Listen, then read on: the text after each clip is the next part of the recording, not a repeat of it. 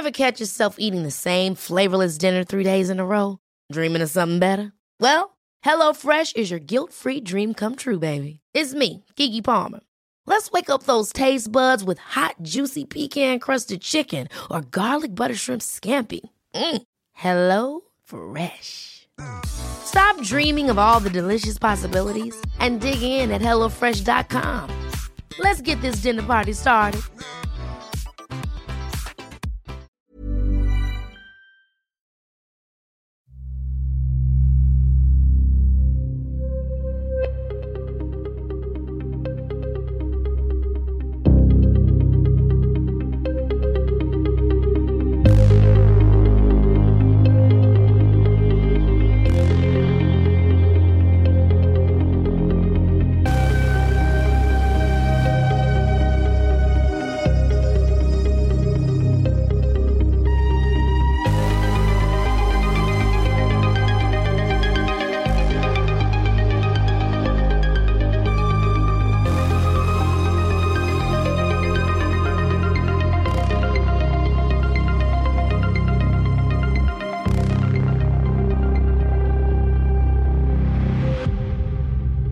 Welcome everyone to episode 10 of True Blue True Crime.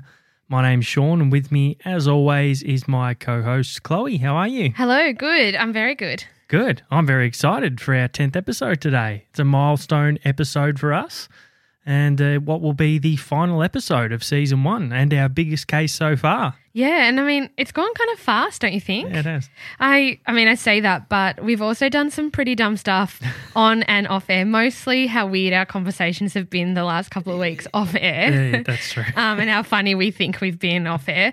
But also I did completely forget to say thank you to our new patrons last episode, and I didn't read out our 5-star reviews, so I'm very sorry everyone. We will absolutely be doing that tonight. And I've also made a real effort to make my happy thought at the end not about food or alcohol this week, which has been a real constant for me the past couple of weeks. So hang around for that, or, you know, let me know if you do want food review taste testing to be introduced as a regular part of the podcast because, you know, how good's food? I think that could be on the horizon. Season 2, we'll have a little food segment at the start or at the end. Exactly, that's what I'm thinking. Excellent. So before we start the case today, a couple of quick notes about the show. True Blue True Crime is a weekly podcast covering Australian criminal cases. We release additional exclusive content to our Patreon supporters on a weekly to fortnightly basis. And don't forget you can support the show on Patreon. The link will be in the show notes on whatever app you are listening on. Patreon is really easy. You can use your Facebook profile to sign up and support the show with a simple click, like buying something off eBay with your PayPal account. For $2 per month, you'll get exclusive Patreon content, access to Q&As, behind-the-scenes material, blooper reels. We tease the next show in our Patreon episodes, and you'll get 10% off in the merch store when that's up and running. We've got some extra special shout-outs for our new supporters today, Chloe. Yes, we do. Thank you so much to Helen Turner, Edith Osborne and Jodie Bradley. Thank you so much for the support. Yeah, thank you very much, guys. We really appreciate it. We understand that not everyone can get behind us on that front. That's fine. Thank you for checking out our regular episodes. There's other ways that you can help spread the love for us and support the show. You can tell your friends and work colleagues. You can join our Facebook group and follow us on Instagram and share the podcast on social media as well. Any true crime groups or forums who have members that might be interested. And if you're up for it, please give us a 5-star rating and write us a review on iTunes or whatever app you use. We read out the 5-star reviews from iTunes at the end of each episode when I remember. Except for last with the exception of last week. Yes. Or if we actually don't get any. But yes. That never happens.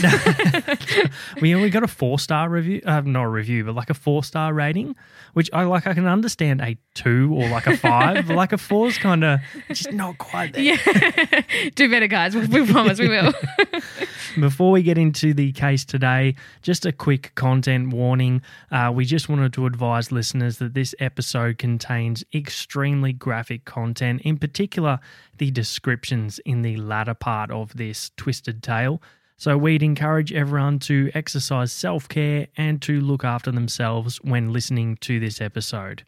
The case we're talking about today really needs no introduction. It's been widely covered in the media and true crime circles, and it's probably the most notorious case that we've covered ourselves. It's a story about a woman who, through nature, nurture, or both, ended up committing one of our country's most sinister crimes. And it really was the gory details of this that propelled it into the true crime stratosphere, if you will. Because we'll see as we go along, at its core, it was a situation of escalating domestic violence. And those murders are often underreported, if reported at all. But there was something very different about this case, and that was the person at the centre of it.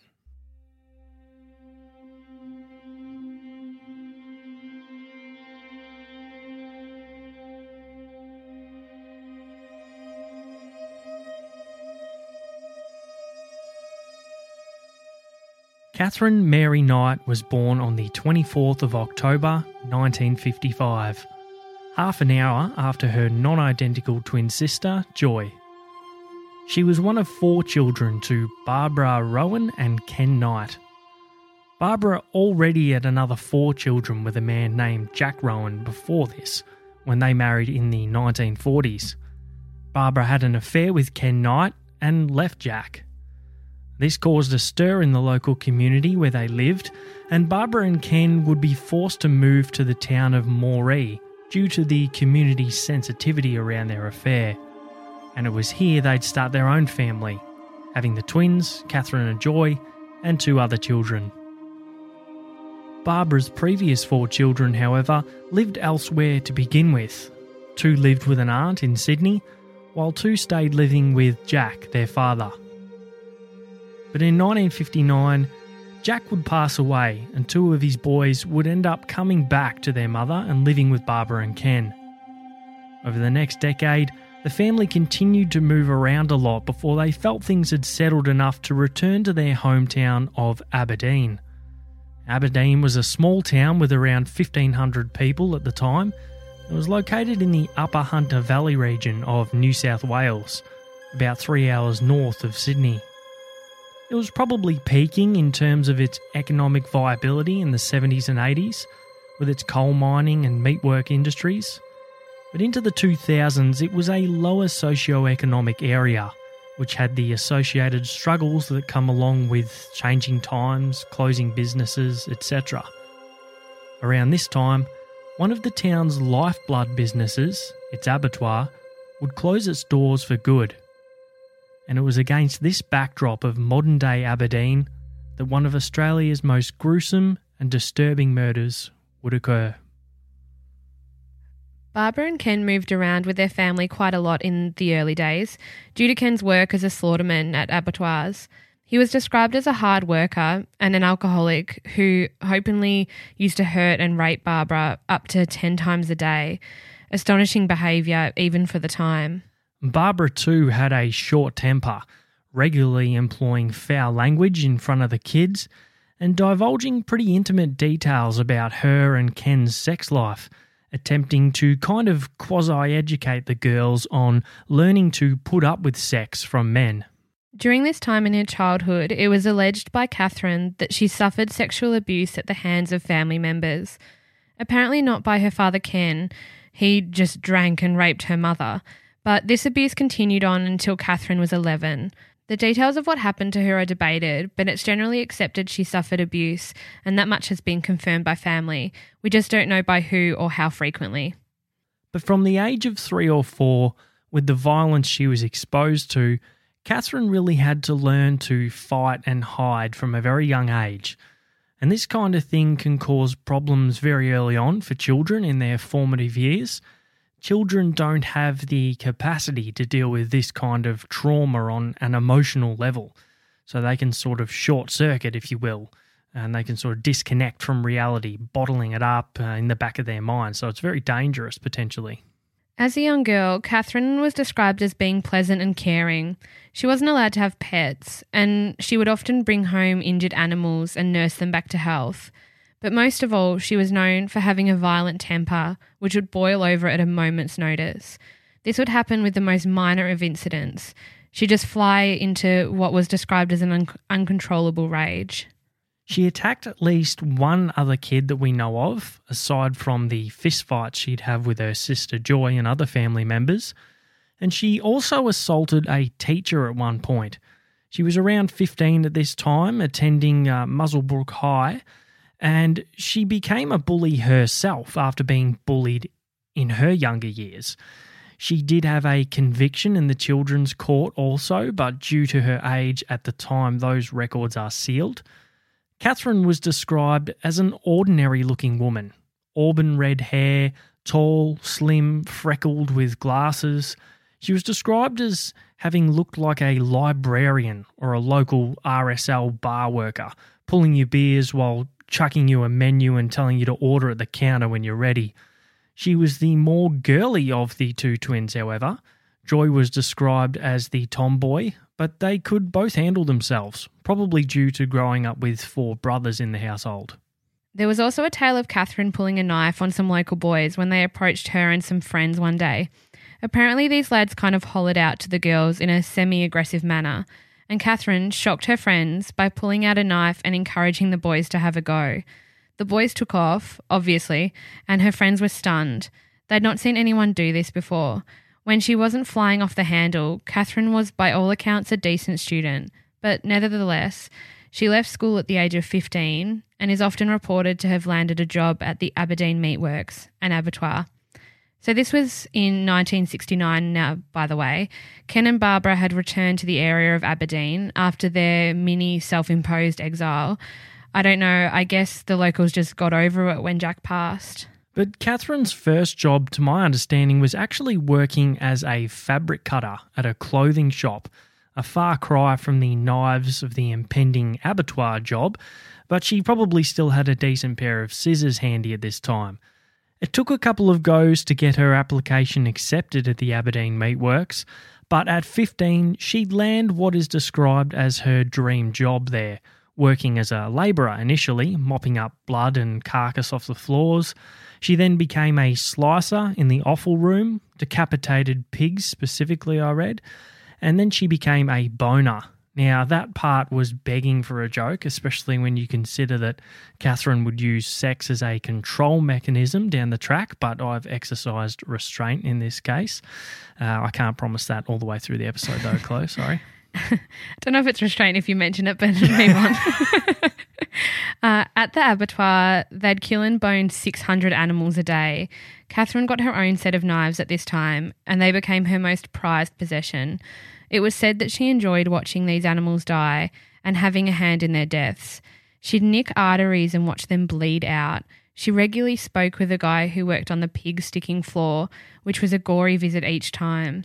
She took pleasure in their death, seemingly death in general, which we'll see more as we go along. But this job really just fueled the already existing fantasies Catherine was having. And looking forward here, you have to wonder how much this fed and developed her urges, or if it kept her satiated.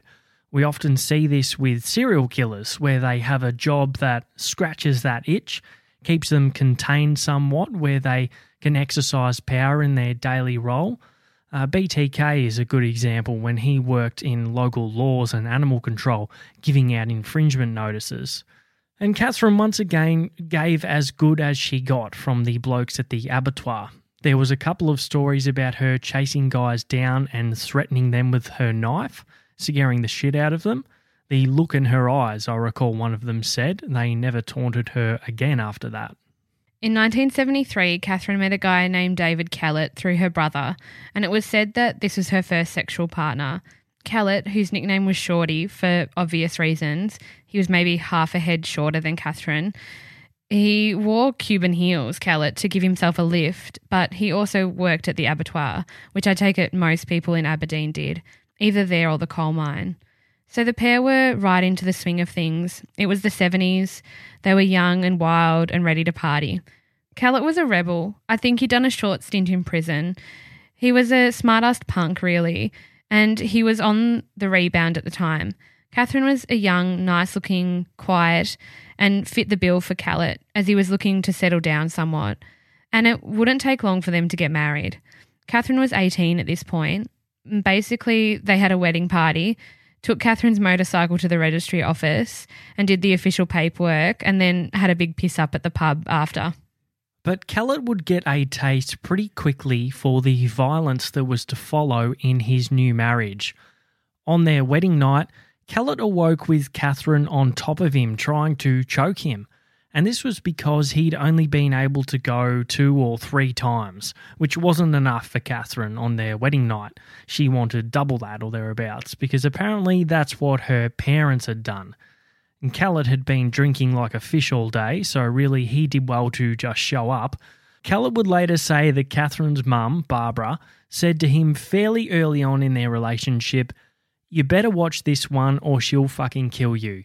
Stir her up the wrong way or do the wrong thing and you're fucked. Don't ever think of playing up on her. She'll fucking kill you. She's got something loose. She's got a screw loose somewhere."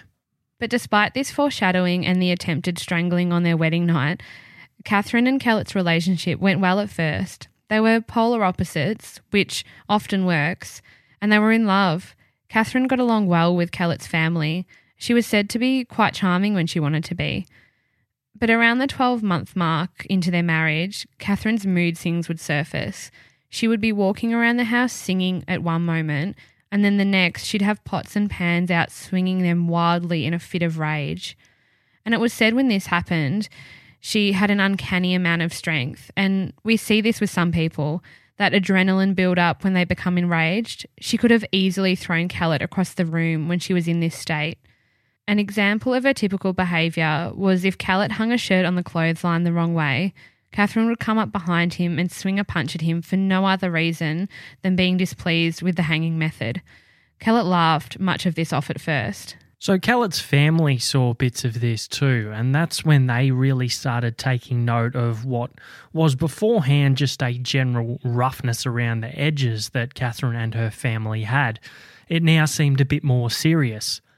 But still, they all, generally speaking, liked her for the most part. On Catherine's 20th birthday in 1975, she fell pregnant, and by this time her paranoia was starting to set in, and her deep-seated jealousy and subsequent rages would really surface in this next 12 months. Catherine was quite sus on Callett at this point, thinking he was having it off with another woman, and she was right. Callett had indeed been unfaithful and was seeing another woman at this time. He'd later admit to this, but I'm not sure he did at the time to Catherine. On the 11th of May 1976, Catherine would give birth to the couple's first child named Melissa, and only 6 short weeks later, she tried to stab Callett with a broken beer bottle.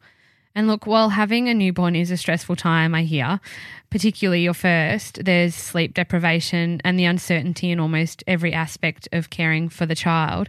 Attempting to stab your partner with anything is over the line. A few choice words here and there can be forgiven, but I think we're seeing a decent glimpse of Catherine's temper here. By July the same year, so with the baby only being about 2 months old at this point, Callett took off up to Queensland with his girlfriend, effectively abandoning Catherine and Melissa. And look, this is a hard situation because he'd been come out with broken beer bottles, pub rules, inches away from being opened up, so you can understand him wanting to get away, but by the same token, he'd been doing the wrong thing for a while and he left his child behind with an unstable Catherine. And this mindset Catherine was in would become evident to the whole town. She'd be seen walking the streets of Aberdeen looking like a frowzled mess, throwing the pram wildly from side to side, at one point even looking like she was going to roll it into traffic.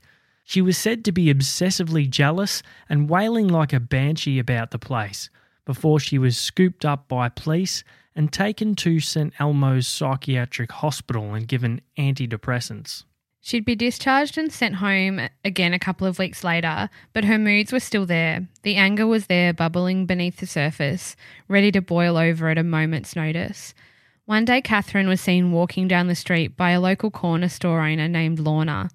She spotted Catherine walking near the train tracks where she had left her pram with baby Melissa inside right in the middle of the tracks.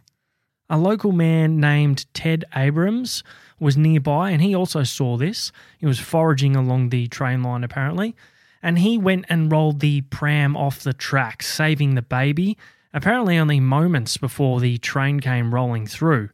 Old Ted, as he was known locally, became a bit of a hero after this. In the meantime, Catherine had gone to a nearby property, grabbed an axe from the backyard, and proceeded to walk into town, swinging wildly, threatening to kill people. So she was scooped up again by the police and taken back to the psychiatric hospital. But she discharged herself pretty much instantly, so not sure what the purpose of this served, taking her back there if she could just waltz out of her own accord. And shortly after this, Catherine went to a neighbour's house.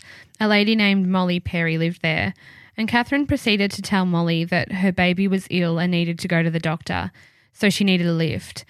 But this was all a ruse. Molly agreed and brought her 2 children, Margaret and Henry, along for the ride. When they got into the car, Catherine pulled out a knife and slashed Margaret across the face, then effectively took the family hostage. Catherine really wanted Molly to drive her to Coffs Harbour.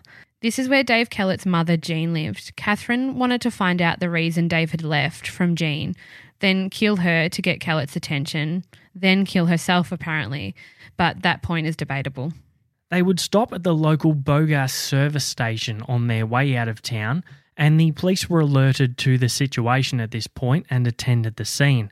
Catherine was really starting to revel in the violence and fear that was happening at this point. She'd taken Henry out of the car and was holding a knife up to him and threatening people and engaging with the police also. The police, Sergeant Lyon and Constable Mackle, managed to disarm her with broomsticks, employing Harry Potter-like Quidditch skills, before taking Catherine into custody once again. So you have to wonder if this was the same police every time bringing Catherine in. This was the 3rd incident in a number of weeks, really, and it was said this was a small town, so presumably it was the same police on each occasion getting this call that Catherine had flipped her lid again. But the Perrys were okay, and Catherine was once again taken to the psychiatric hospital. Our research showed it was a different hospital this time, and not sure if it was a more serious one or if it had just changed names or what, but it was said to be the Morisset Psychiatric Hospital. While there, Catherine also admitted to nurses that she'd intended to kill the mechanic at the servo because he'd fixed Kellett's car, thereby allowing him to flee to Queensland with his new girlfriend. So she was going to kill Jean, Kellett's mum, the mechanic, and herself, and she had a decent go at young Margaret and the brother there too. So you can see Catherine's really on a rampage here. So Dave Kellett got wind of all this while he was sunning himself up in Queensland, and he decided to come back down to Aberdeen, and he and his mother Jean went to get Catherine out of the psychiatric hospital, which sounds crazy when you think Catherine was going to kill them, but really these violent outbursts were just a way for her to get what she wanted, and she did. Kellett left his girlfriend in Queensland. She was also pregnant now to Kellett. So he and his mum, Jean, they went to get Catherine. Shortly after this, they drove out to see Catherine's mum, Barbara, in Aberdeen. And when they arrived, Barbara came out of the house, went over to the car and proceeded to choke Kellett through the window. And Kellett's mum, Jean, was absolutely terrified, as you would be, but Catherine's reaction would be a little different. She got out of the car, ran around to her mother and punched her, knocked her out unconscious in one punch, and Barbara fell down into the dirt, buckled at the knees apparently, and was out like a light. Crazy stuff. Catherine yelled at her to never touch Dave again, and they left. Shortly after, Dave and Catherine would move to the suburb of Woodridge, hitting the refresh button on their marriage. Dave had a job as a truck driver now, and Catherine found work where she could, once again utilising her carving skills at Dinmore Meatworks in nearby Ipswich. So 1976 was one hell of a year for Catherine Knight, and we can really see here her behaviours not only escalating, but the patterns establishing and the motivations and intentions of the behaviours as well. She was really presenting as a Jekyll and Hyde type character. On Catherine's 21st birthday in October of 1976, which was a surprise party that Kellett lovingly organised for her, she kissed him all night and was her charming best for the evening. It was around this time also that she became quite obsessed with her knives, and she began mounting them above their marital bed in case she needed them, apparently. That's just creepy, but despite this display at her party, Catherine's behaviour behind closed doors would continue to be as unpredictable and violent as ever. On one occasion, not long after the birthday, Kellett's sister described being at their house one night and she heard one of the kids crying pretty intensely. So the sister went to check, hearing the child's voice coming from the bathroom, and when she peeked in there, Catherine was running one of the kids' arms under hot water, seemingly as a punishment, and the child was basically screaming. She went and told Dave immediately, and Dave said not to bring it up with Kathy tonight or she may well kill you and I in our sleep. The next couple of years saw Catherine and Dave's marriage deteriorate steadily as she puts the psychological screws on him. We're around the 1979 mark now. She'd do things like send him to the pub for drinks with mates, go on, Dave, have a great time, and then phone the pub not long into his session and demand he came home. But Catherine decided to go get some payback on Dave at this time also. She had an affair with a co-worker from the abattoir, and Dave actually walked in on them, which Catherine probably enjoyed. She begged him for another chance, and really, this was a power thing, wasn't it? Her trying to even the keel, and for whatever reason, Kellett did give things another shot. They moved to the suburb of Landsborough, and another refresh, I guess. And then Catherine would implement her trademark tactic of falling pregnant.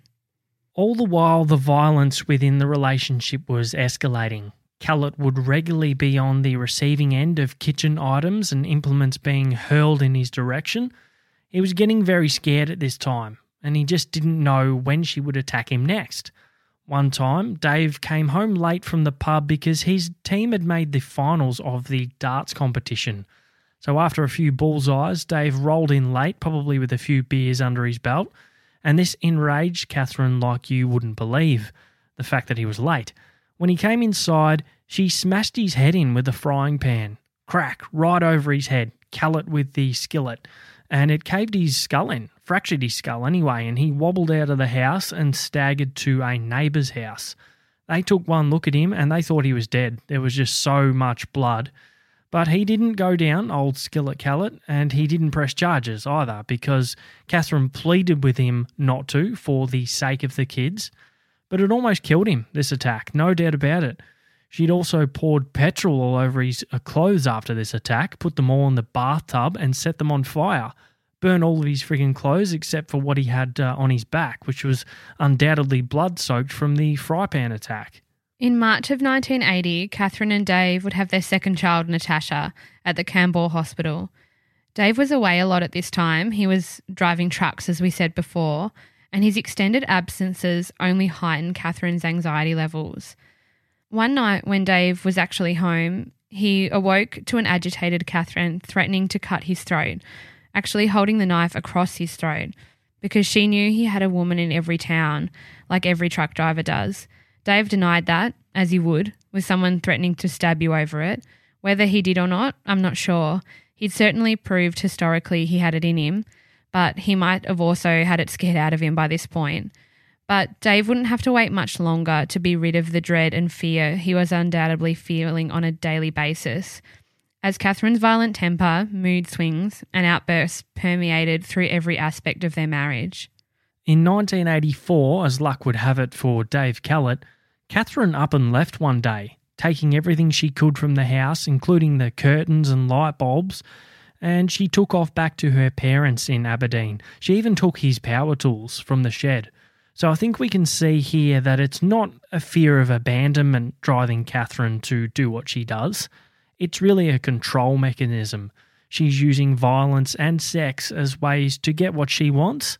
She'd had enough with Kellett by this point and was happy to leave as long as it was on her own terms, just like she cheated on him as well when it suited her. So after staying with her parents for a bit, she moves into a rented house in Muswellbrook, returns to work at the abattoir, But the following year in 1985, she injures her back and went on a disability pension or workers' compensation. And because she didn't need to rent a place close to the abattoir anymore, she now got put up in a government housing commission residence in Aberdeen. And it was here at the Aberdeen Bowling Club she'd meet a local man named Dave Saunders, Dave 2.0. She liked the Daves at this stage, apparently, Catherine. And Saunders was older than Catherine. He'd been married and divorced once also.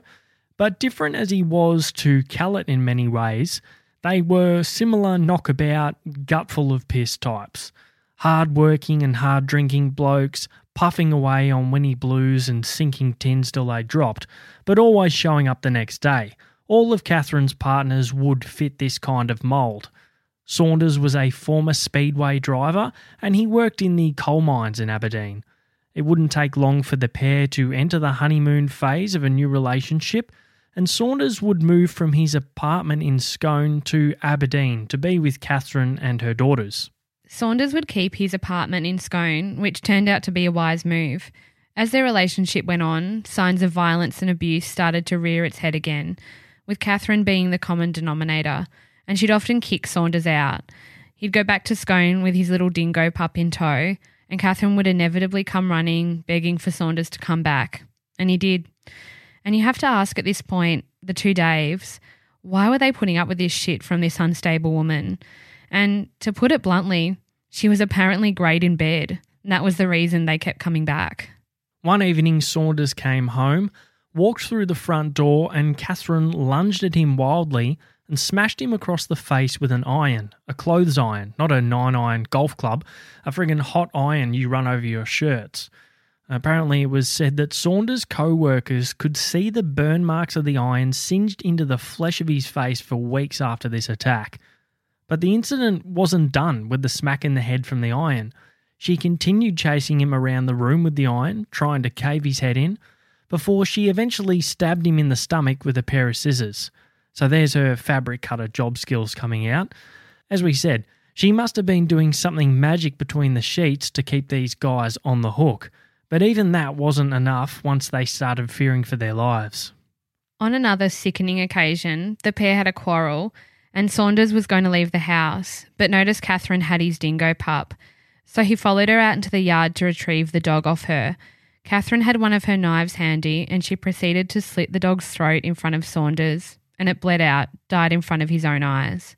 And apparently this was an example of what would happen to Saunders if he ever had an affair.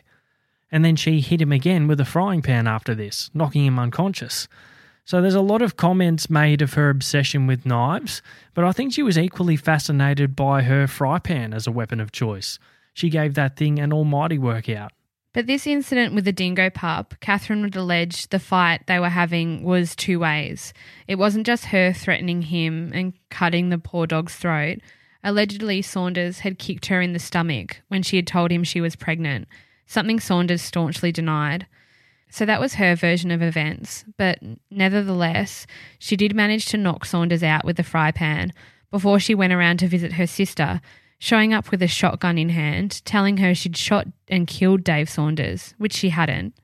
Yeah, the theory was that she was kind of workshopping the murder here as a kind of weird getting off on the reaction type of thing, but without actually having committed the act yet, and simultaneously planning on killing Saunders for real. So using the reaction she's getting from her sister Joy to sort of map out in her mind how it'd all go down in reality when she actually struck. So Saunders must have been shitting the bed by this point. He ended up moving in with some mates, trying to put some distance between himself and Catherine, but she was beyond persistent and simply wouldn't let him leave. Catherine once again ensnared the man, and we can all guess how. In June 1988, Catherine and Saunders would have a daughter named Sarah, and this prompted Saunders to have a look at some houses for his family. So despite the violence he's experiencing, Saunders is right back on the hook and he's trying to do the right thing here. He found an old weatherboard place that fit the bill in McQueen Street, Aberdeen, and they moved in when Sarah was about 6 months old. Catherine would later buy into the property with a $15,000 lump sum she received in 1989 from her workers' compensation. So Saunders has set his partner and his daughter up, along with Catherine's 2 other daughters from her first marriage. But the violence continues, and the dangerous position he's in isn't lost on him. He went back to Scone briefly at one point and then returned to find that Catherine had cut up all of his clothes. Shortly after this, probably keeping the peace for a short while, Saunders fled. He told Catherine he'd taken long service leave from his job at the mine and he was going to visit an old mate, but he didn't do that. He fled to Newcastle and went into hiding. He got another job and really started a whole new life. Catherine pursued him, but no one in Aberdeen, Scone or otherwise said they knew of Saunders' whereabouts, so no one ratted him out. I'm sure someone knew, but Saunders saw the writing on the wall here and hightailed it out of there, and this probably saved his life. He did return several months later to see his daughter. However, Catherine had taken out a restraining order, or AVO, apprehended violence order, against him, saying that he was the one who had been violent. It transpired that Catherine had been telling his daughter that her father was dead, which he wasn't, but ironically he might have been had he stayed. Catherine said to Saunders that as long as his balls pointed to the ground, he'd never get to see his daughter. Saunders even tried to get his daughter a dog, which Catherine threatened to kill, so he took it back. Saunders did eventually get custody of his daughter down the track, I believe. It's also worth noting that Dave Kellett, Dave version 1.0, would send things to his 2 girls on occasion, and Catherine would throw his stuff away and tell the girls they'd never received anything from their father. I think it's also worth noting here that despite all of this, Catherine was regarded by locals as a good mother. She'd often give people lifts around town in her red Toyota People Mover, and she'd offer to babysit. By this time, and I think we'd be around the 1990 mark now, Catherine had already moved on to her next man. Hey, it's Ryan Reynolds, and I'm here with Keith, co-star of my upcoming film, If, only in theaters May 17th. Do you want to tell people the big news? All right, I'll do it. Sign up now and you'll get unlimited for $15 a month and 6 months of Paramount Plus Essential Plan on us. MintMobile.com/switch. Upfront payment of $45 equivalent to $15 per month. Unlimited over 40 gigabytes per month. Face lower speeds. Videos at 480p. Active Mint customers by 531.24 get 6 months of Paramount Plus Essential Plan. Auto renews after 6 months. Offer ends May 31st, 2024. Separate Paramount Plus registration required. Terms and conditions apply if rated PG. John Chillingworth, or Chillo as he was known, had met Catherine 20 years earlier while they were working at the abattoir. Nothing happened between them at the time, and Chillingworth moved away and got married. That marriage ran its course, and Chillingworth had recently returned to the area. So Catherine's given up on Dave's now, and she's moved on to John's. Chillo was another gravelly talking, big drinking bloke. Apparently looked a bit like a young Paul Hogan, and he was a wisecracking type.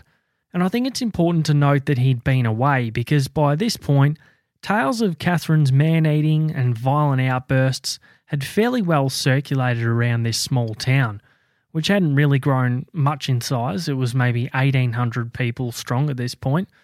But Chillingworth hadn't heard these sordid tales about Catherine until his mates worded him up. By the time he knew the full details, they were well and truly into the honeymoon phase. And in Chillingworth's own words, she had a nice ass and I was usually pissed, so he didn't really think twice. Things were terrific between them, and they were said to be soulmates. Chillingworth thought that she was the one. This relationship would follow an all too familiar pattern in the time to come. When Chillingworth was 43, in March 1991, Catherine gave birth to a son they'd name Eric, and throughout the pregnancy, Catherine would taunt Chillingworth, who always wanted to be a father, that the baby wasn't really his. And things had already started to sour between the pair, with similar tales of violence taking place on an increasingly regular basis. Catherine smashed Chillingworth's glasses and they'd hit each other. She even went back and spent a night with Dave Saunders too, which she rubbed in Chillingworth's face. And there'd be problems within the family unit too, as Catherine's girls grew a bit older. Chillingworth wasn't a fan of Catherine's eldest daughter, Melissa. She didn't like him either. One time Chillingworth hit the young girl and instantly regretted it, but Catherine decided to retaliate by smashing his false teeth. That was one thing that remained a constant with Catherine throughout her life, her revenge and her vindictiveness. If you did something wrong by her, she would ensure that you got it back in some form or another, usually worse. But Chillingworth tried to talk to Catherine about the incident, confronted her about smashing his teeth. So she went and smashed his spare pair of false teeth. So Chillingworth was gumming it for a while after this, the poor bastard. Soup and baked beans for Chillingworth until he could get a new pair of chompers made up. The violence between the pair would continue to escalate, and eventually, after a physical altercation, Catherine took out an AVO against Chillingworth. They reconciled briefly after this, but Catherine didn't withdraw the assault charge. Instead, she attended court with Chillingworth, where he received a 2-year good behaviour bond and a $619 fine for his involvement. So we can see the pattern forming here. Ensnares these men, honeymoon period, becomes pregnant, tying them to her for good, and then manipulates them with violence and sex, which I think becomes intertwined for Catherine. And this is probably going back to her childhood, where that over-sexualised upbringing and dampening of her emotional growth initially started. All these men had similar traits, as we said. Hard-talking and drinking blokes. Chillingworth was the same. He'd eventually give away the alcohol, and he took a job working for the Salvation Army conducting alcohol counselling for a 2-week period. Now, this was up in Queensland. He loved Queensland so much that he decided to stay. After a visit from Catherine and another big blow-up over Catherine flirting with some other bloke, they called it quits for good. Now, you read conflicting things about this, some saying Chillingworth tried to get her back, some saying that they split up after this blow-up. I think the latter is closer to the truth, as by this time Catherine had already been having an affair for some time with another man, a local miner named John Price. I found it very hard to keep track of where all the kids were at any given point in researching this. I suppose, like the people within these stories, the way they treated these children, they inevitably got pushed into the background and aren't the focus of this tale, which is sad because they should have been. By this time, Catherine had 4 children to 3 former partners. Her youngest was 2 and eldest was 17, and she had been off work on disability for 8 years by now. It was in October 1993 that she met John Price.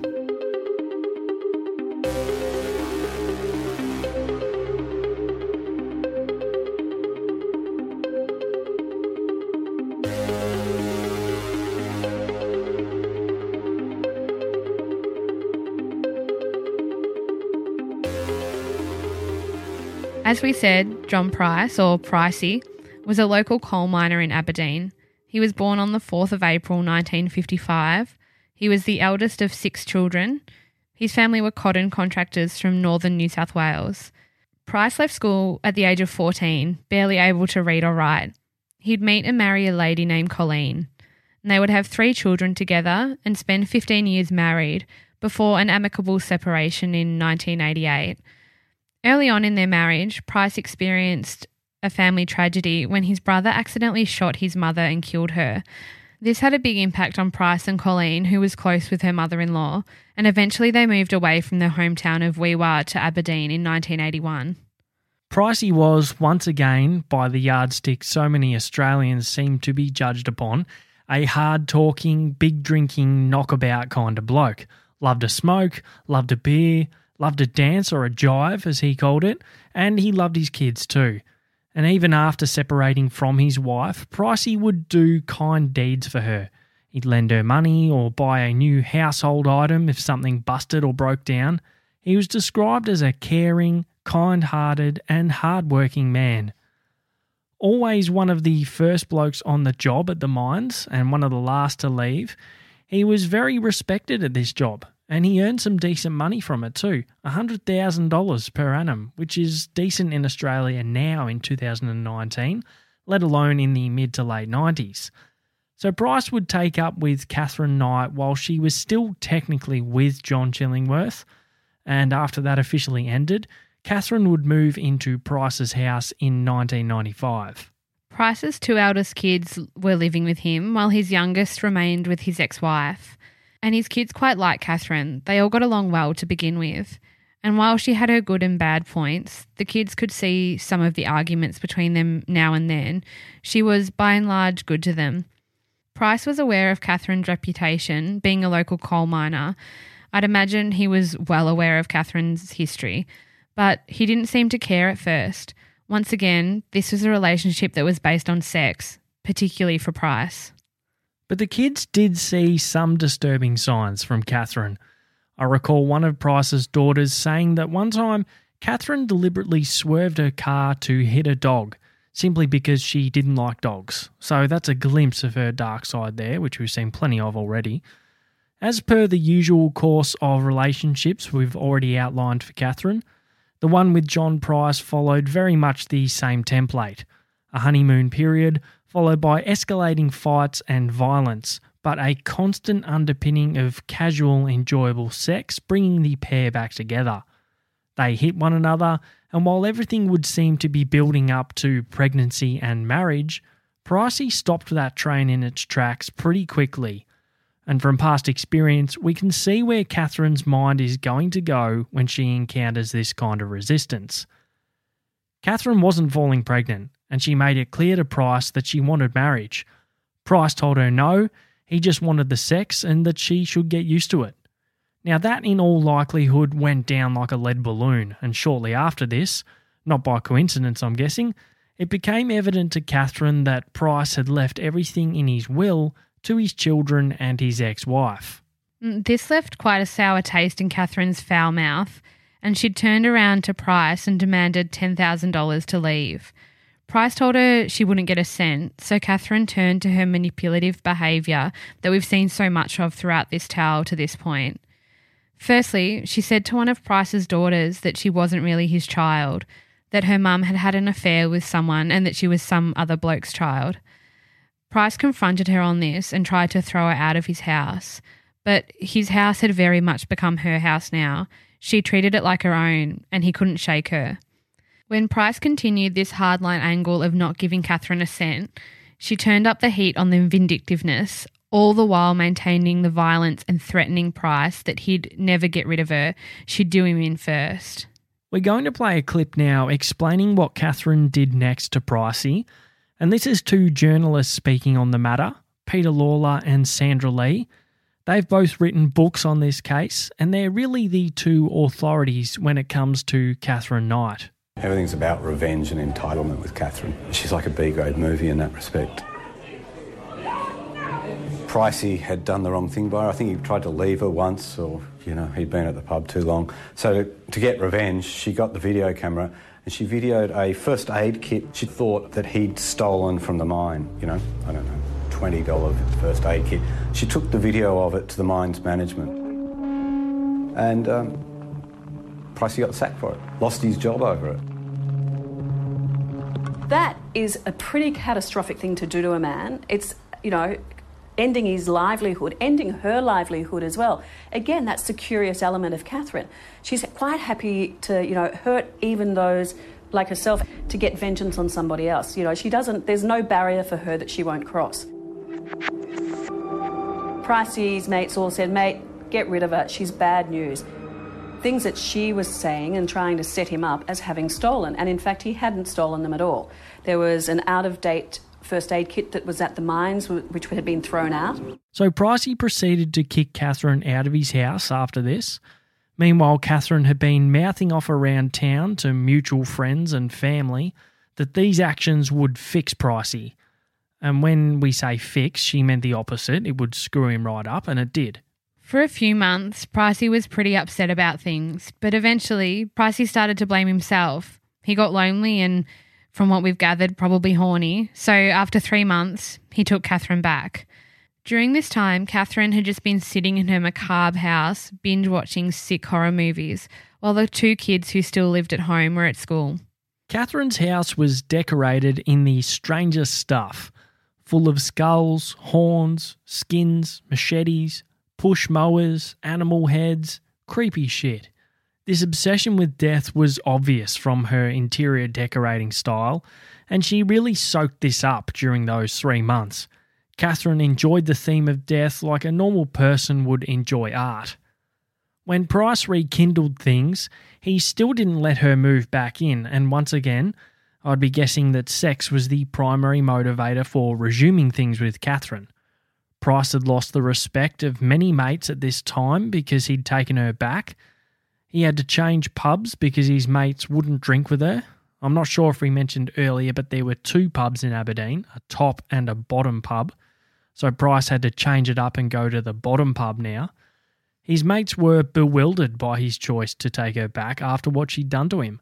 And I guess in a way they were trying to show some tough love and not enable it any further. But from this point, the violence between the pair would really ramp up as they had continuous fights about Price losing his job. And Catherine began really getting into his children's ears with poisonous words. This would lead Price to confront her about this on February 27th, 2000, and what was described as a culminating series of assaults that would end in Catherine stabbing Pricey in the chest.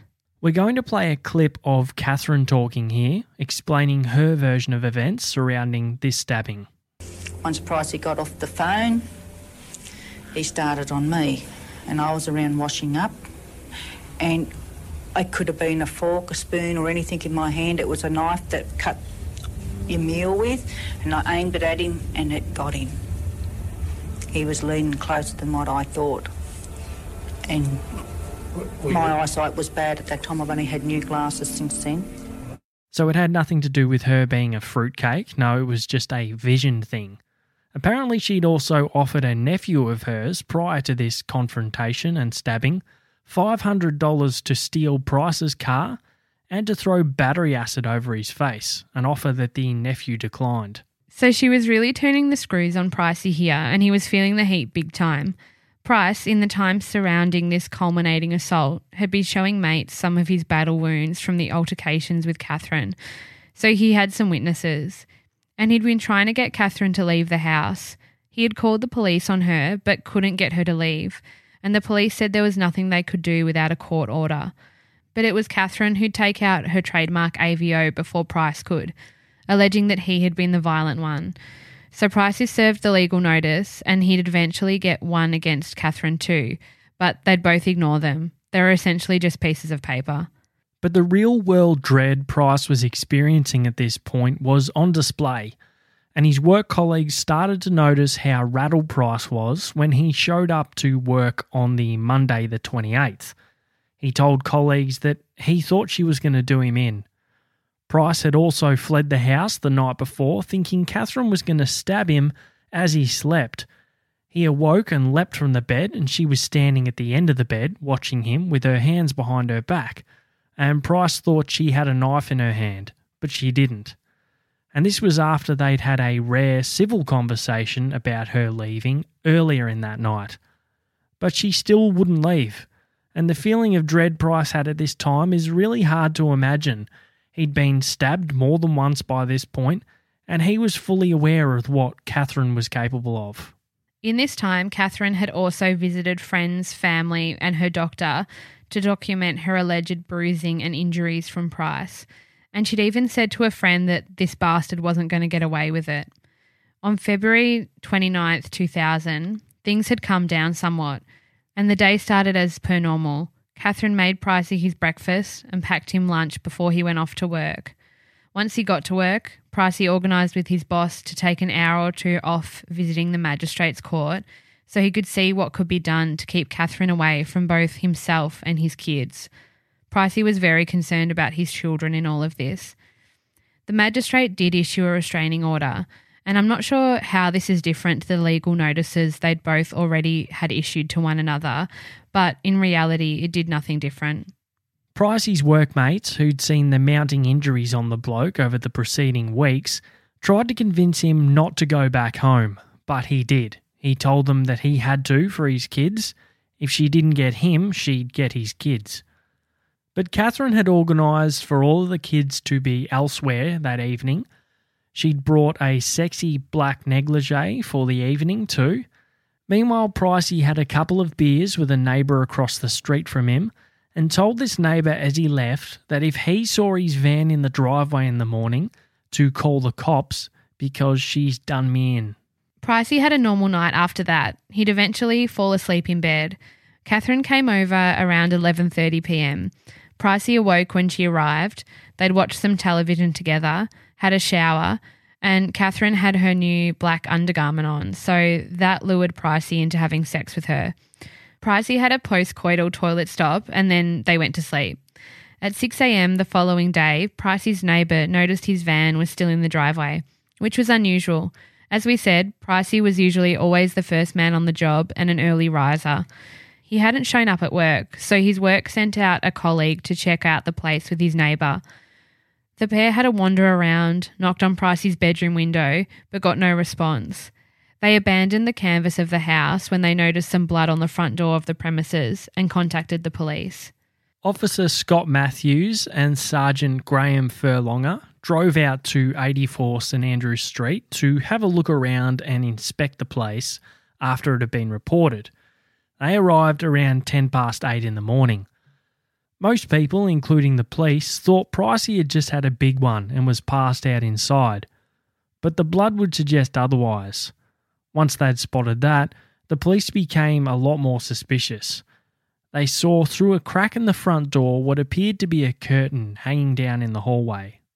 They got no response to knocking, so they headed around to the back of the house. As they got to the back door, the police noticed a piece of meat on the ground outside.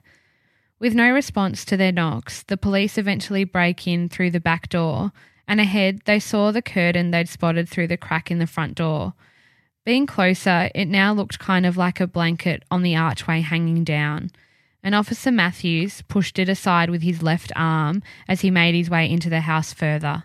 There was something hanging, blocking my entry into the hallway of the house. I thought it looked like some type of blanket or some sort of covering that had been placed up on the archway. So I remember I used my left hand to push it aside, and immediately I could feel coldness coming on my left arm. So I looked down and my left arm was just covered in blood.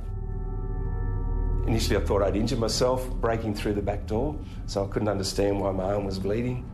Sergeant Furlonger quickly realised the blanket or curtain was in fact a human pelt, the skin from the body minus the head, hanging from the door frame.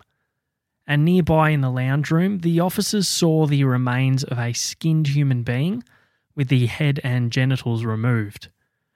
At that point, the officers drew their weapons, and you have to imagine this scenario as a police officer.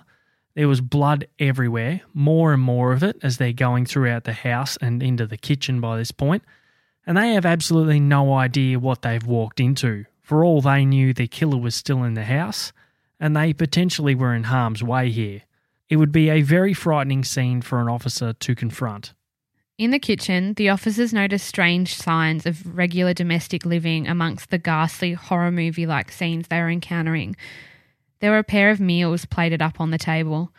The officers continued to search the rest of the house, where they'd encountered a woman who'd be identified as Catherine Knight, passed out on the bed in the master bedroom, having swallowed a number of pills seemingly. They'd tried to stir her but couldn't, and the officers eventually carried her out of the house and put her on the back lawn, but she didn't come to, clearly drugged out of her mind with whatever she'd taken a concoction of. There was no one else inside the house. She was taken away in an ambulance, and news of the crime quickly spread. Police were briefed to expect one of the most horrific crime scenes in history. The skinned victim was identified as John Price, the homeowner, and police had to figure out how to communicate this to his children. They managed to locate and inform his son, and I think his ex-wife and other daughter were told. However, his daughter Rebecca read about it in a newspaper article. Apparently the police just either couldn't locate her or figure out how to tell her, and that's just devastating, I think. Catherine Knight was in police custody in the hospital and unable to communicate at this time. So this gave police some breathing space to get all of the evidence together before questioning her on the events for which she was obviously a prime suspect. They had been building a profile of the pair. Catherine was a strong personality, strong-willed, known around town, and had a history of seemingly violent relationships. And as we said, her reputation as a man-eater, for lack of a better term, certainly preceded her. John Price was a hard-working, hard-drinking local miner, had a solid reputation as a good bloke and a good father, loved a drink and loved a smoke, and the couple's friendship groups were tough-talking, loud-mouthed drinkers, rough-around-the-edges types. While learning these profiling basics, the police obviously had the forensic analysis of the scene to go along with this. We're going to read directly from parts of the reports from Detective Peter Musio, who was the crime scene investigator. These are extremely graphic in nature, and generally speaking, delving into this level of detail isn't really necessary with a murder. I think we try to strike a balance between detailed and digestible in most cases, particularly where the minute details aren't necessary to facilitate the story. But in this case, it really was the details of the horrific crime scene that made this case so notorious when you compare it with other murders coming out of a domestic violence setting.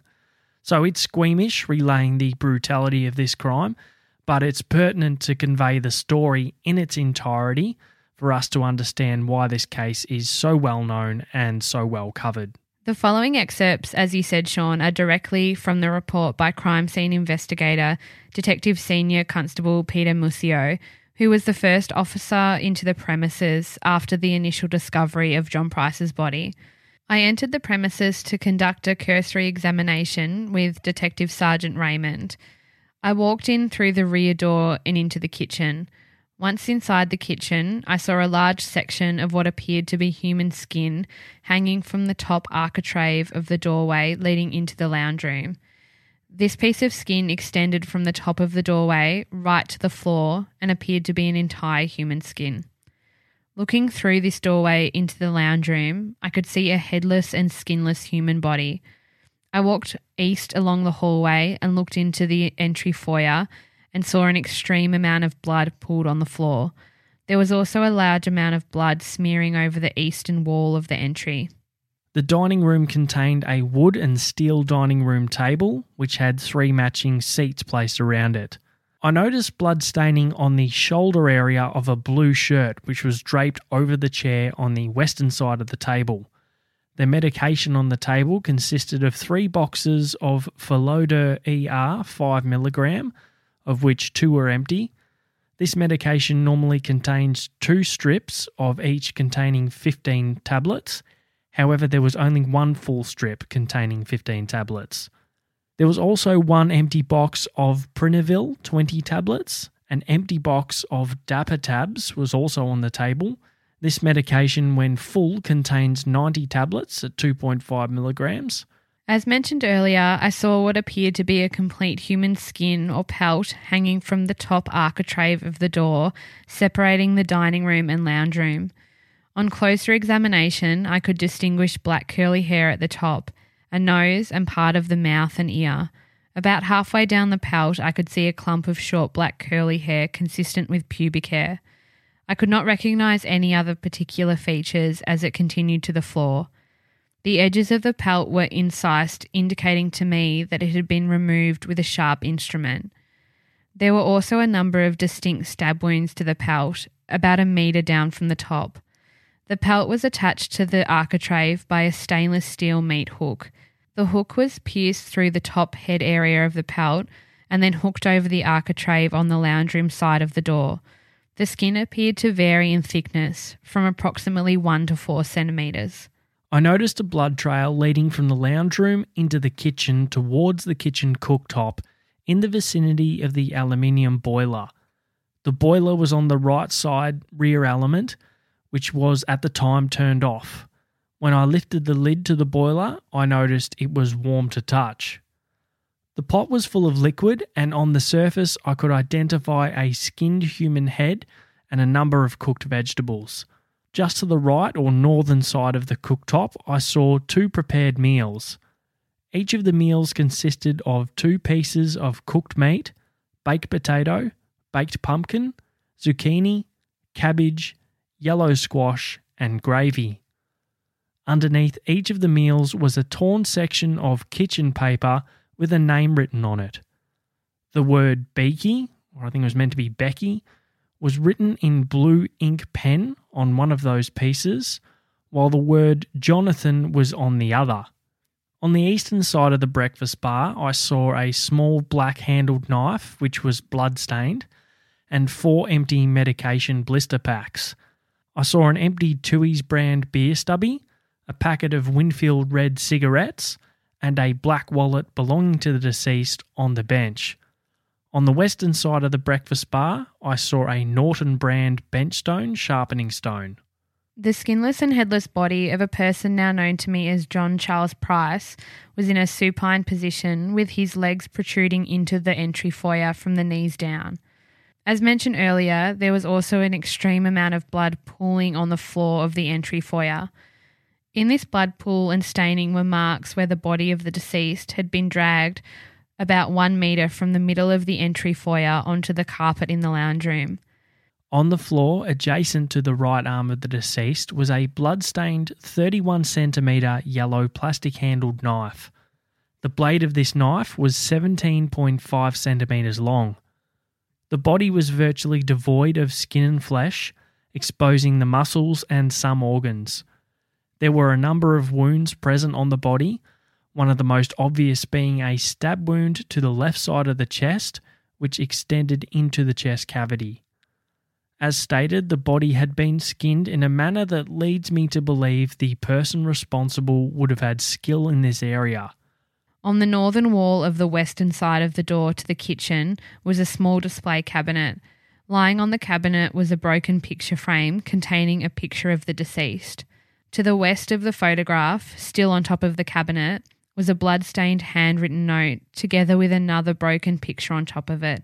The note was poorly written and contained very basic spelling mistakes. It read, "Time got you back, Jonathan, for raping my daughter. You too, Beck, for Ross, for Little John. Now play with Little John's dick, John Price." These allegations were proven baseless. Detective Musio also said, "I remember walking down the hallway and at about shoulder height there were all these blood splatter marks on the walls. To me, it's indicative of each attack. He's absolutely fighting for his life. This bloke's just had a bonk in bed and then he wakes up and stab, stab, stab.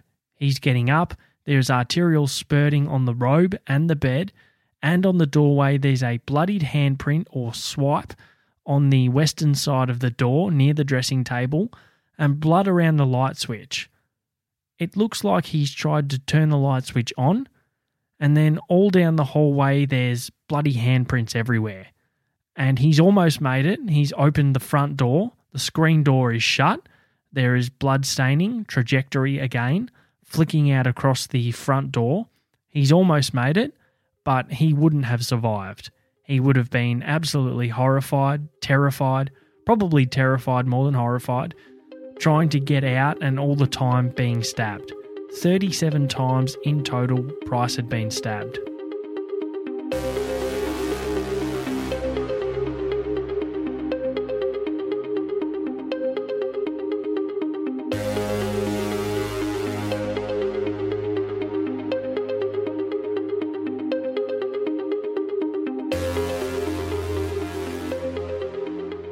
For the following 6 days, Catherine was kept at Muswellbrook and Maitland hospitals. She was eventually interviewed by Detective Sergeant Bob Wells, and she stated that she couldn't remember anything. No admissions whatsoever. Do you recall Pricey being in the bed? I can't remember anything. Do you recall yourself going to bed?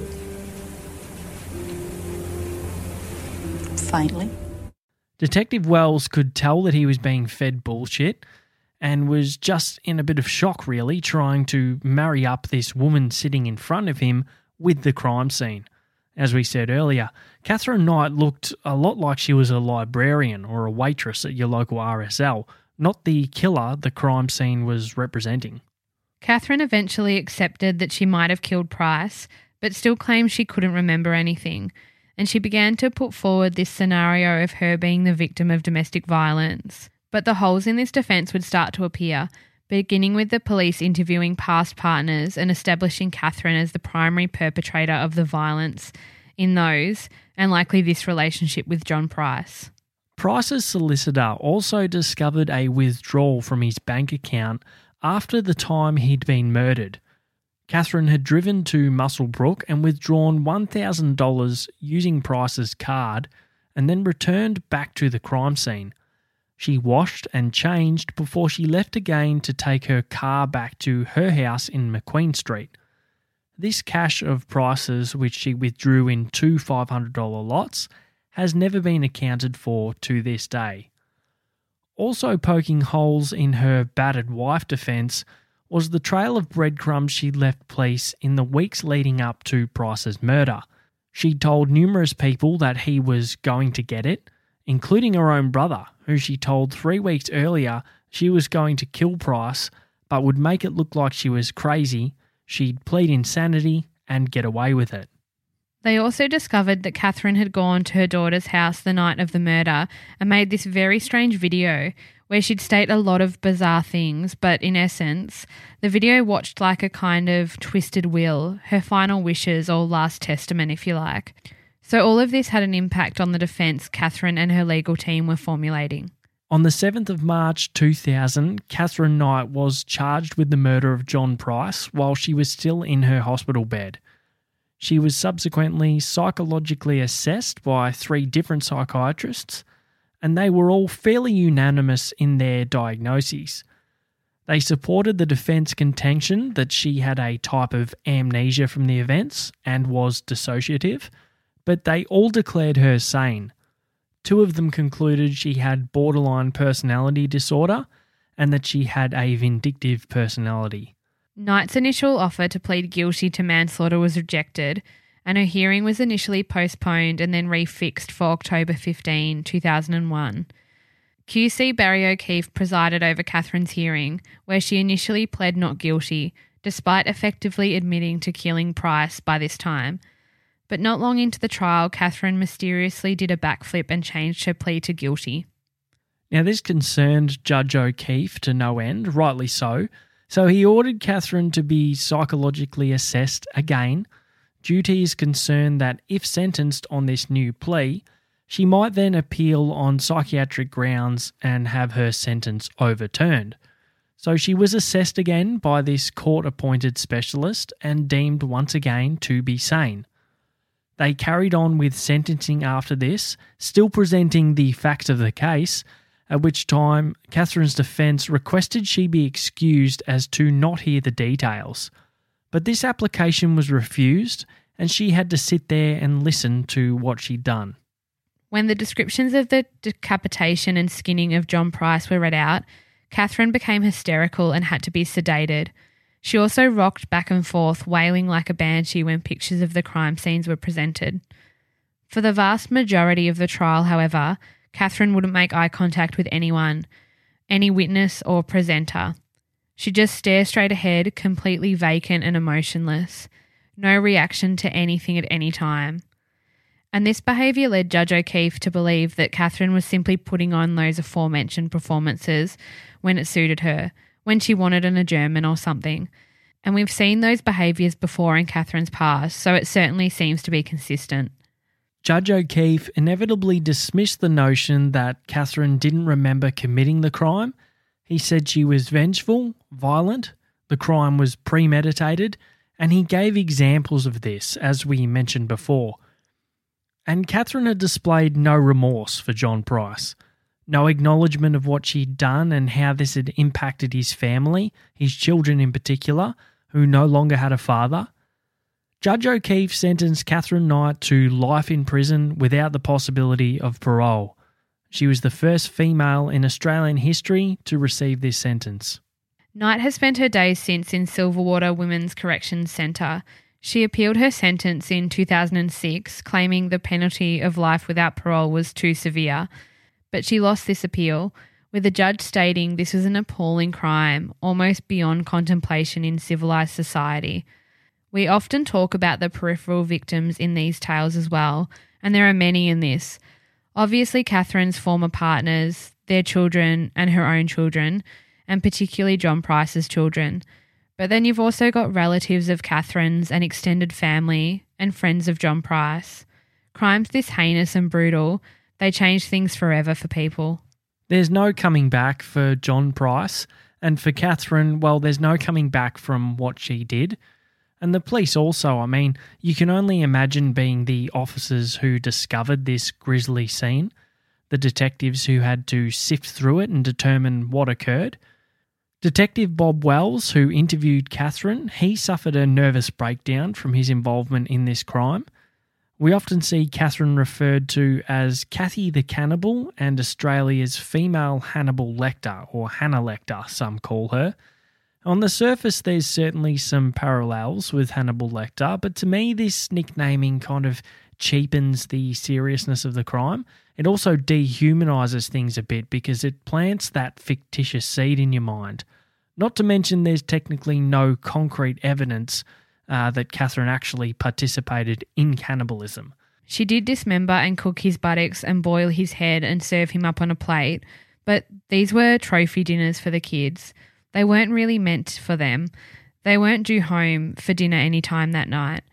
So it is open for debate if she ate parts of Price. They weren't able to account for all of the pieces of Price. The popular theory or consensus out there is that she ate or tried to eat a part of him and found out what she'd done so abhorrent in her mind that she just blocked it all out. So you guys can make up your own mind on that aspect. Whether she did or didn't is really by the by, because we all know what she did do, and it's one of the most horrendous crimes in history, so nothing changes that. We wanted to close things out with some information on what Catherine Knight's days in jail are like.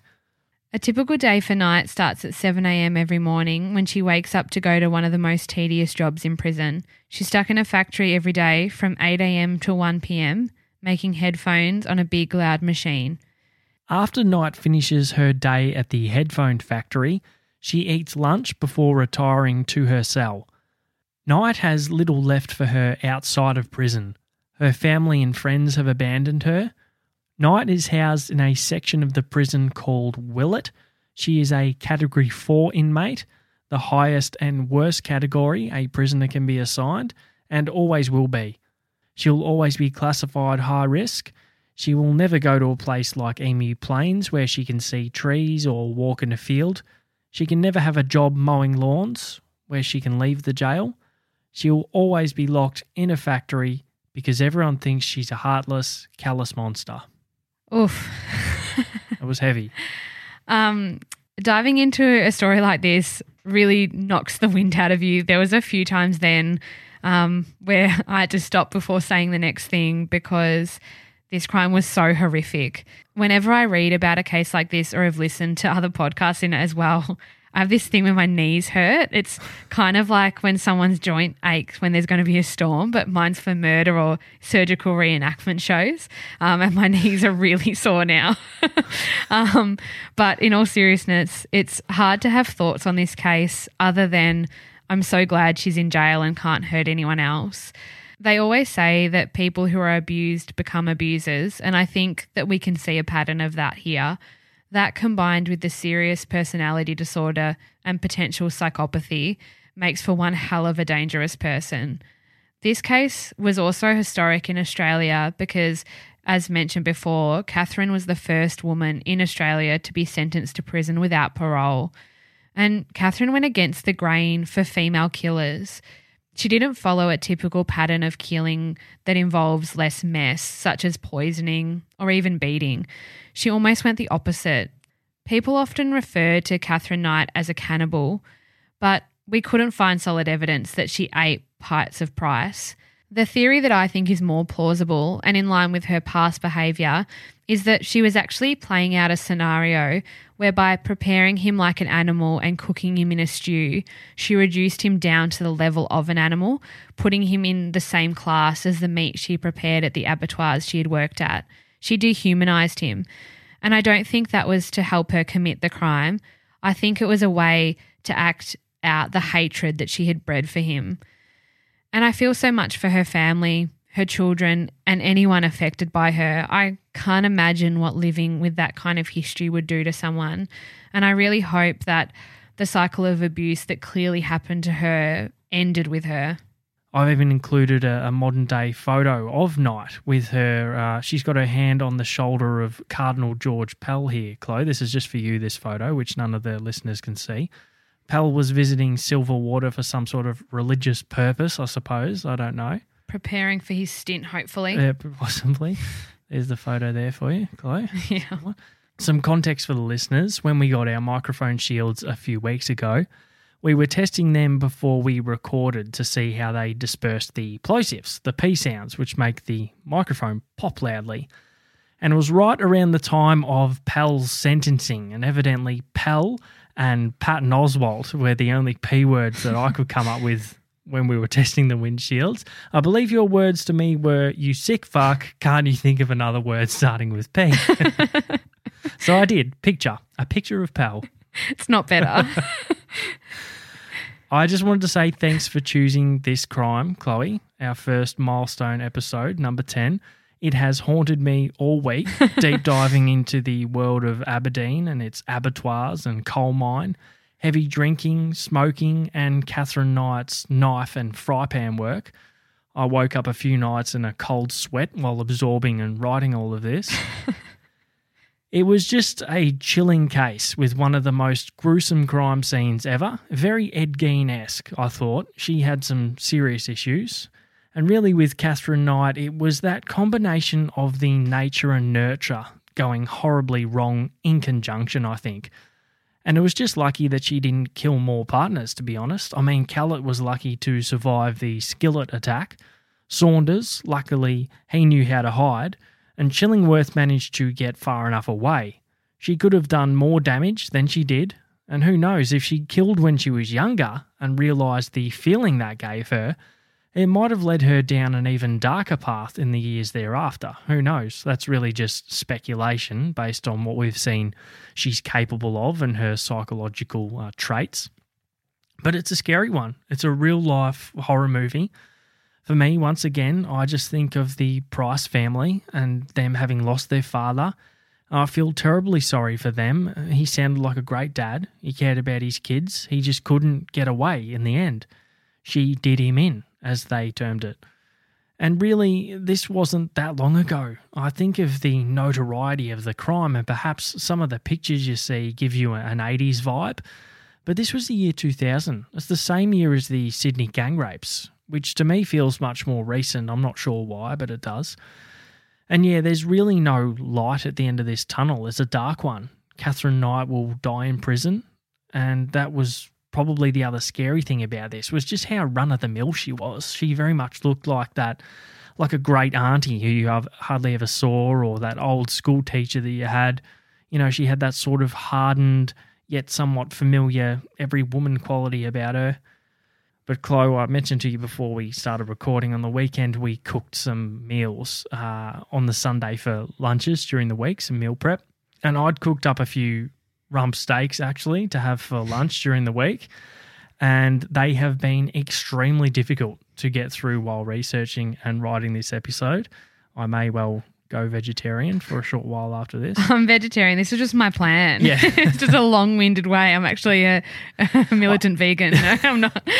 Well, I also felt like that I feel like I don't drink or smoke enough after researching this. Basically, all the men in this story were great blokes, and that was seemingly measured by their ability to sink frothies and suck darts. So I've been left with a very mixed feelings about everything I consume after this episode.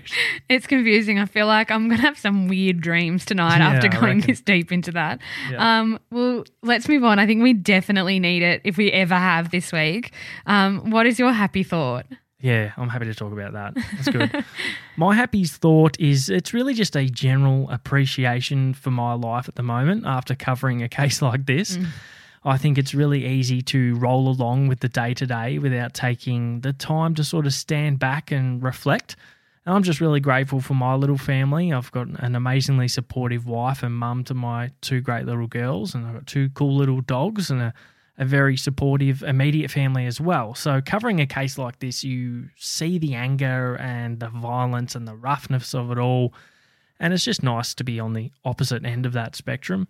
You know, we always have our problems that are real to us at the time when they're happening, but when you take a step back and look at them, they do kind of pale in comparison to what some people and families deal with. So that's not lost on me, and that's my happy thought for this week. That's a good one.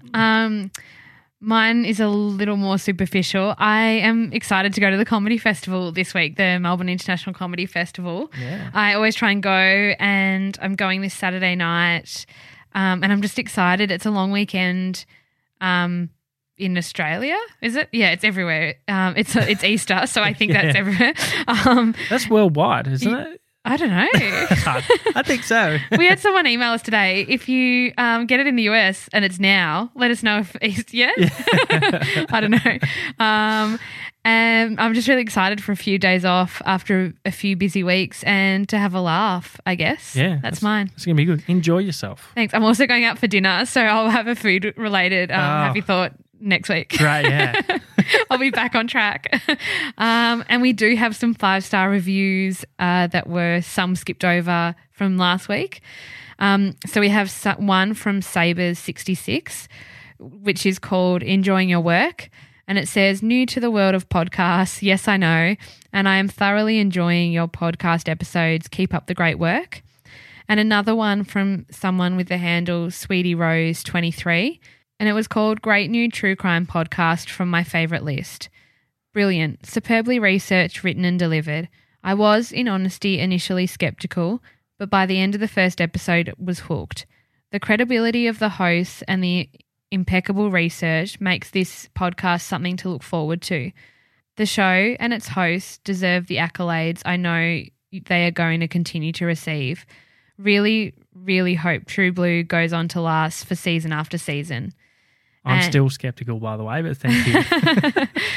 And lastly, we have one from someone with the handle Black Caviar, and it was called Exceptional. The review reads, this is hands down the best Australian true crime podcast. Exceptional research, top-notch production, and great presentation from two hosts who have equally great dynamic. But it's the Patreon content that makes this pod stand out from the rest. Chloe and Sean really open up on the Patreon stuff, which they deliver regularly, showing more of their personalities, and they discuss related cases from the main episode. It's great storytelling because you've already invested at the start of each episode with backstory and context. Great stuff, guys. Keep it up. Thank you, everyone. That's very kind. Isn't it? Very generous. Absolutely. And don't forget, you can get in touch with us. We've got an email, which is truebluecrime@gmail.com. Our Facebook group is True Blue Crime -podcast, and our Instagram handle is True Blue Crime. So we're going to take next week off from our regular episodes. We're going to hit the refresh button over the Easter break and come back at you all with a series of intriguing and intertwining cases that all sort of flow into one another, hopefully, in one shape or form. So we're very excited for Season 2 of the show. We'll be releasing a short bonus mini-sode for you all next week, so you'll still get your dose of True Blue to listen to. If you're up to date on our main episodes, there's a whole lot more of them on Patreon. So take the Easter break, go over to patreon.com/truebluecrime and sign up. We'll send you a link on how to add the podcast to your app of choice, and you can check out those episodes. We just did the Hot Chocolate Rapist last week, Chloe, and we got some pretty good feedback on that one. Yeah, so, it's a good one. Yeah. But that's it from us, guys. Thanks again for listening, and we'll be back in a couple of weeks, all fired up and ready to go on True Blue True Crime. Thanks, everyone. Bye.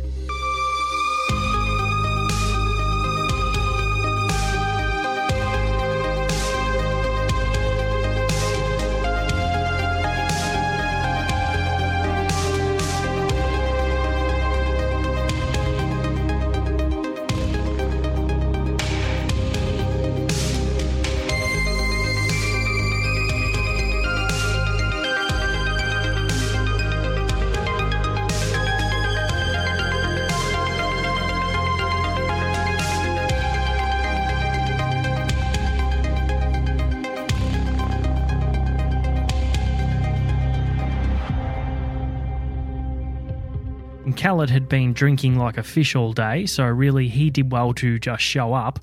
But Catherine, as we said, was a boner, and she wanted her pound of flesh from Shorty.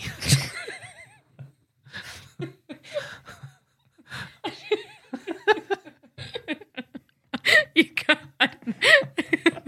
That's fucked.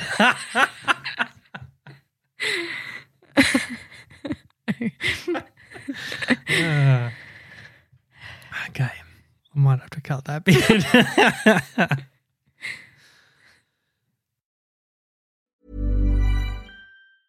Hey, it's Danny Pellegrino from Everything Iconic.